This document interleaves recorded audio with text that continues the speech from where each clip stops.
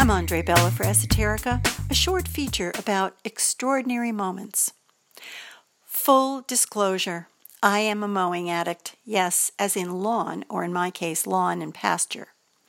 Like most addicts, I rationalize my habit. After all, the grass has to be mowed or the neighbors might complain, and the grass might harbor some of those nasty deer ticks. So that's a health issue. But the real reason I love to mow is spiritual. It's about, well, bliss. But first, some personal history. Like many parents, I made my teenage son mow the lawn. I watched him plodding behind our old Craftsman mower.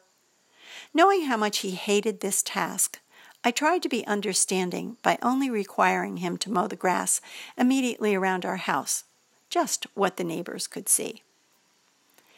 After my son went to college, I used my first paycheck from a new job to buy my first John Deere Ryder mower. It seemed logical that with my son away, the mowing details should pass on to my daughter. But this time, something was different. I noticed that I never had to nag her about the mowing, and she was mowing everything in sight and loving every minute of it. Now, when I see someone having that much fun, I consider it my spiritual duty to find out exactly why.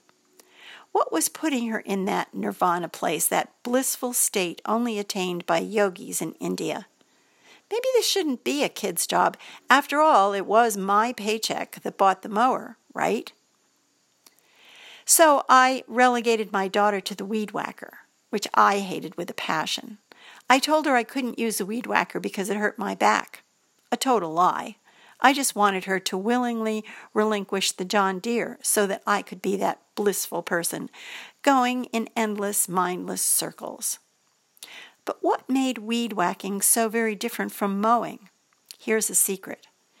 Using the weed whacker requires you to think. You have to consider all the different places that need trimming, and you have to be mindful not to whack the flowers or the vines on the hop trellis, which I did one time, causing several pounds of vines to come cascading down on me.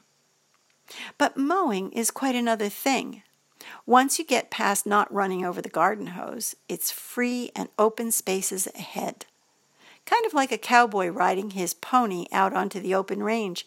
Once you're out there, you can pretty much stop thinking. The very secret of meditative bliss. That realization opened the floodgates to my bliss, and now every spring I can't wait to get on that mower. And I'm not just mowing the lawn, I'm mowing my pastures. Yep, that's 12 acres of pure bliss. Sure, I tell everyone that I'm doing it myself because it saves me a ton of money, and I'm telling the truth. But really, why should I pay a guy with a big mower $45 an hour to have that much fun? Now, some people told me that I couldn't possibly mow my fields with my Ryder mower. That's so perfect.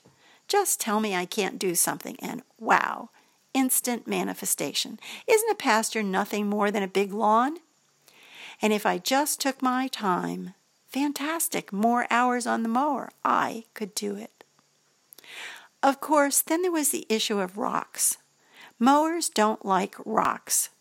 So as I slowly mowed my first pasture, I sent a prayer out to all the dead farmers who had mowed these fields over the past 150 years.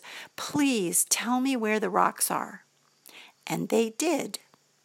Well, maybe they forgot once in a while, and then it wasn't pretty.